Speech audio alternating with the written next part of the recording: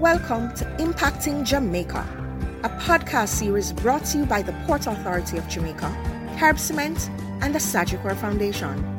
Impacting Jamaica shines the spotlight on the many but often ignored positive happenings, activities, projects, and investments at every level across every sector to inspire, motivate, and excite people everywhere. Impacting Jamaica is powered by Grace Kennedy. I am your host, Sinai Fleary, and in this episode, I am so excited because I'm joined by a very special guest. She's a multi-award-winning journalist who has recently been appointed as the first ever race correspondent at The Independent. I'm so happy to be joined by none other than Nadine White. A lot of your work, Nadine, has really impacted British society and made positive changes in a variety of areas. We're talking about education.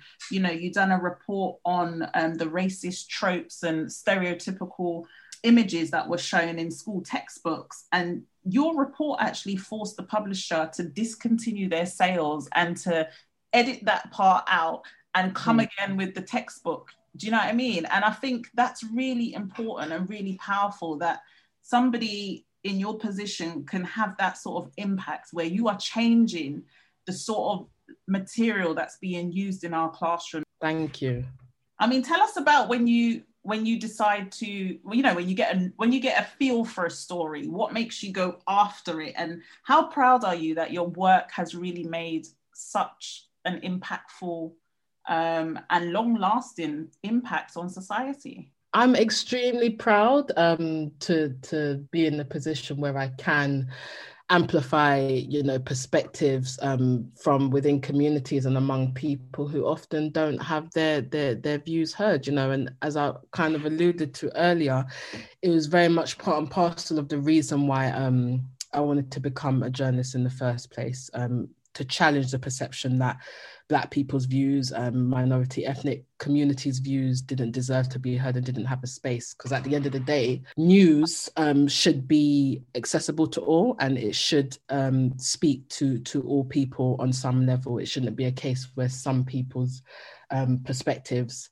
are sidelined and overlooked, you know. So it's an honor to be in a position where I'm able to affect change in such a meaningful way and a lasting way.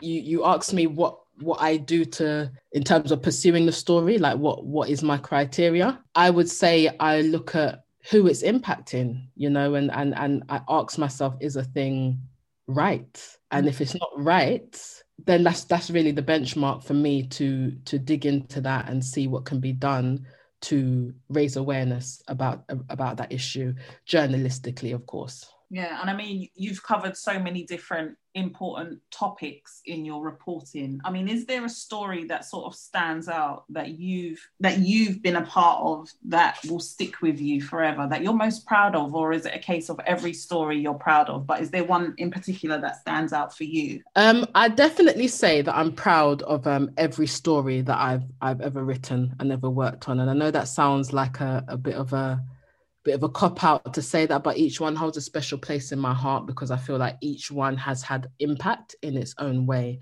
and each one has highlighted views and perspectives from within communities and among people who often feel like their views are unheard in terms of UK media. Each story has had a varying degree of impact, but I'd say the one that not I'm most proud of, but has had probably the most impact is my investigation into SPAC Nation, which is a church that was accused of exploiting its congregation members for financial gain. It sparked a Charity Commission investigation. The Charity Commission is the regulator for UK churches and charities. So they're looking into whether financial exploitation and safeguarding abuses also took place, and that came about as a result of my investigation. Also, the Metropolitan Police have launched an investigation into individuals associated with the church, which is still very much ongoing. The fact that we were able to get this story over the line and get this published is so significant, because prior to my investigation, the church had received a lot of coverage from most of the UK's leading media platforms, but the coverage was glowing. It was lauding the church's perceived, successful outreach efforts working with at-risk young people, reformed gang members, etc. Meanwhile, the outcry from within Black communities to say, listen, something's going wrong within the church, people are being exploited, seemed to be ignored, or was ignored, I think that's fair to say, for so long, until my investigation, which very much led the way in turning the tide against the church and sparking authorities to look into the matter more closely, which, as I say, is still very much ongoing. So I'm extremely proud of that investigation, and it just mirrors my desire to become a journalist in the first place, which was to be a part of the change I want to see and even out the playing field as far as representation in this industry. That's amazing. And one of the things that I really love about your work is not only do you spark change like in organizations and institutions like education, like I mentioned, but also just for like the average man and woman on the street. You done a report about a Black woman who was being charged twice the amount of rent as her white neighbor for the same property.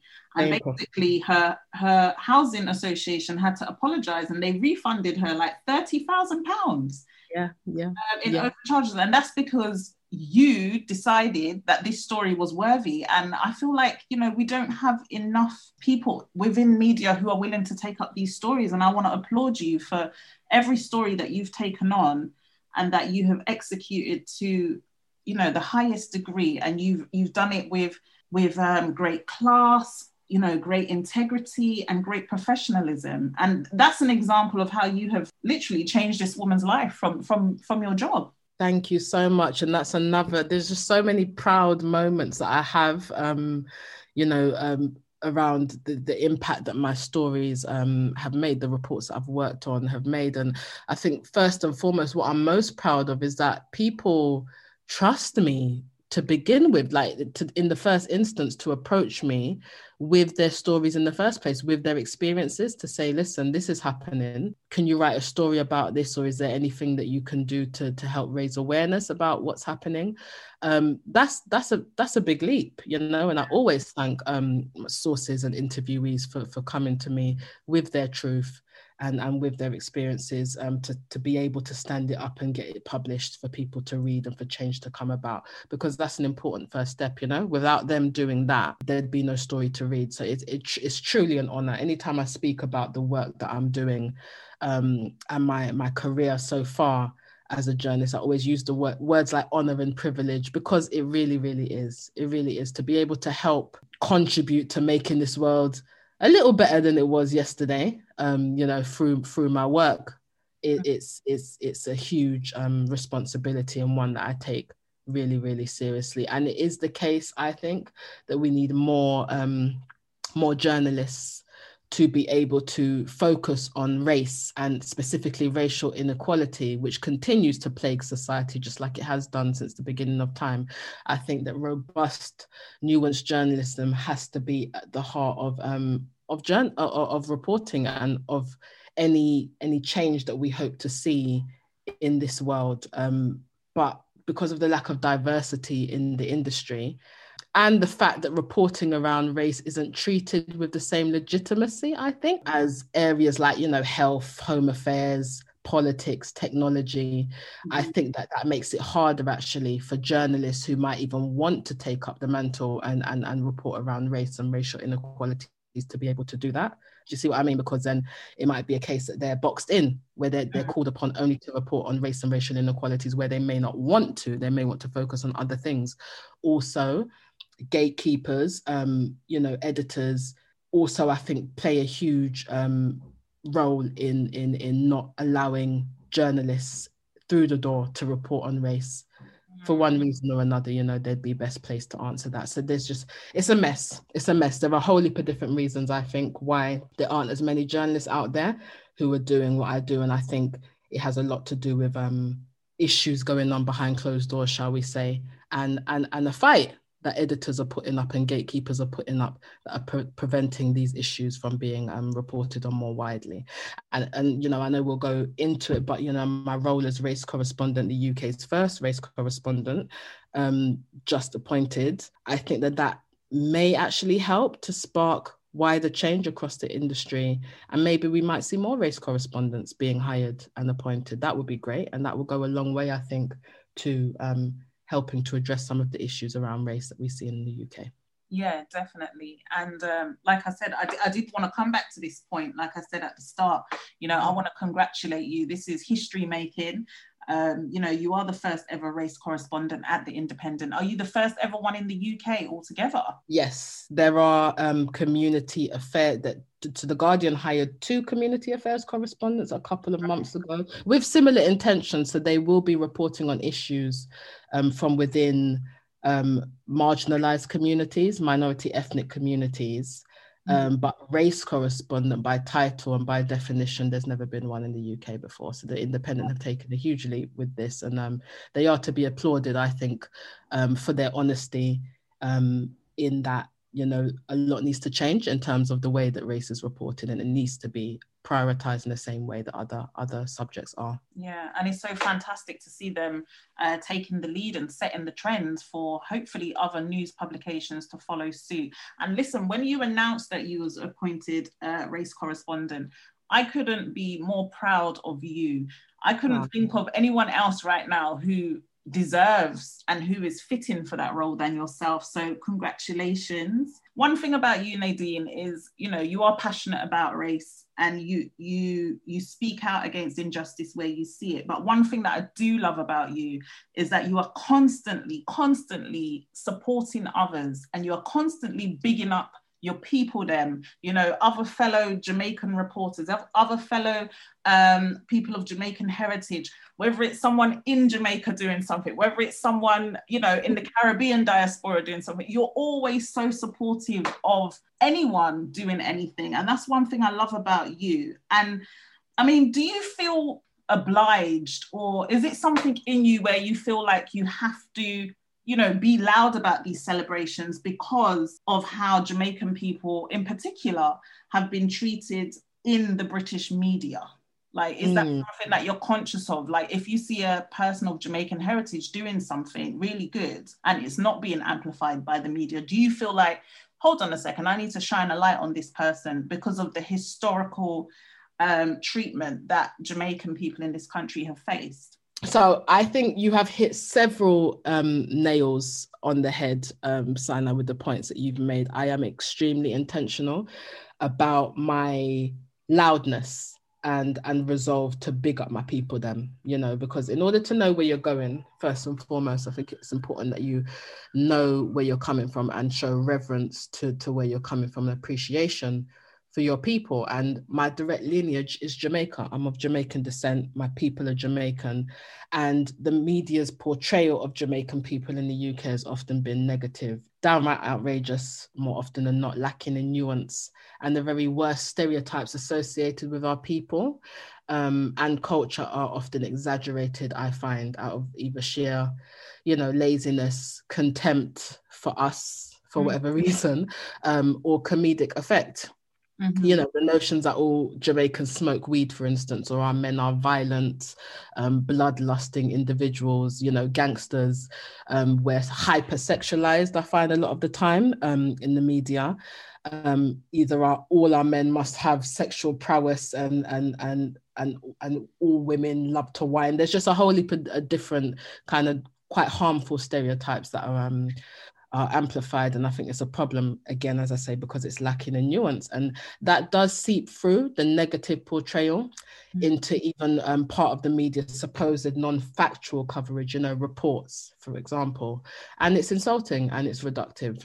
And I just think it's fascinating because when it comes to the progression of civil rights in the UK, for example, you know, fighting off racist teddy boys in the street back in the 60s, marching for the better over the years, the implementation of equality legislation, Jamaicans have always been up front and center in the struggle. You know, thousands of Jamaicans came over to the UK during the Windrush era to rebuild this country. broken country ravaged by the Second World War, which wasn't Jamaica's doing, this world war, but we came to their aid all the same throughout the war and after the war during the Windrush. Jamaicans revamped Britain's infrastructure and gave the West a new lease of life. Jamaicans birthed the NHS, public transportation system as we know it today. I could go on. Yet years later, Jamaicans are being persecuted. We've seen that through the Windrush scandal. And we see that more often than not, as I say, through the negative media portrayal.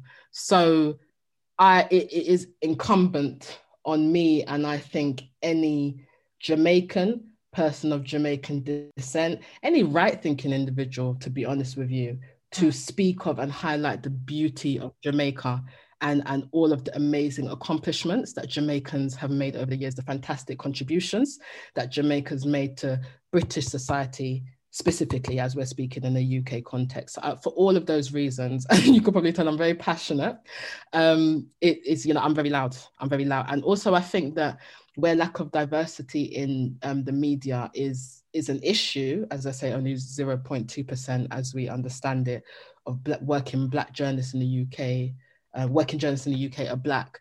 I think that there's not many of us as Black journalists of Jamaican descent, And so while I'm here and while I appear to be making 1 and 2 little waves, I'm also going to be loud and shout about the fact that, yes, I'm here and Jamaicans have been here.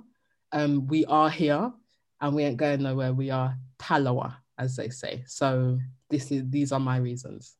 I love that. And you know what I find so frustrated sometimes, like even on social media, is how people will, like myself, my parents are from Grenada and St. Vincent, right? And what I find frustrating is if I go on social media, it's how people want to downplay the contributions and the impacts that Jamaica has had. Now, Jamaica has a population of about 3 million people, but yet still they have managed to influence language, food, music, dance, religion, every kind of area of society. But I find it so frustrating when people want to downplay it, and I'm like, why don't you just celebrate it? Because it's not something you can deny, it's a fact. Exactly. And I just think that representation is so important, which is why, as I say, I see it as an important responsibility to be loud. So don't get me wrong, and make no mistake that when you see my threads about Jamaica and me tweeting about Jamaica, even in some personal things, about memories that I might have of time spent in Jamaica or of Jamaican family members, all of that isn't talking for talking's sake. It isn't sharing for sharing's sake, because I don't have nothing to do. Always got something to do, but it's a point that I'm making, that we are here and it's important, I think, for me, at least, to offer an alternative perspective, challenge the negative stereotypes that are being peddled about my people. Yeah, absolutely. And also it's an education. I always see a Twitter thread or a Twitter post as an education, because sometimes you're not going to get that education in the classroom. And sometimes people are surrounded by people who are not going to say nice things about particular groups of people, but they might come across a Nadine White thread on Twitter and be like, hold on a minute.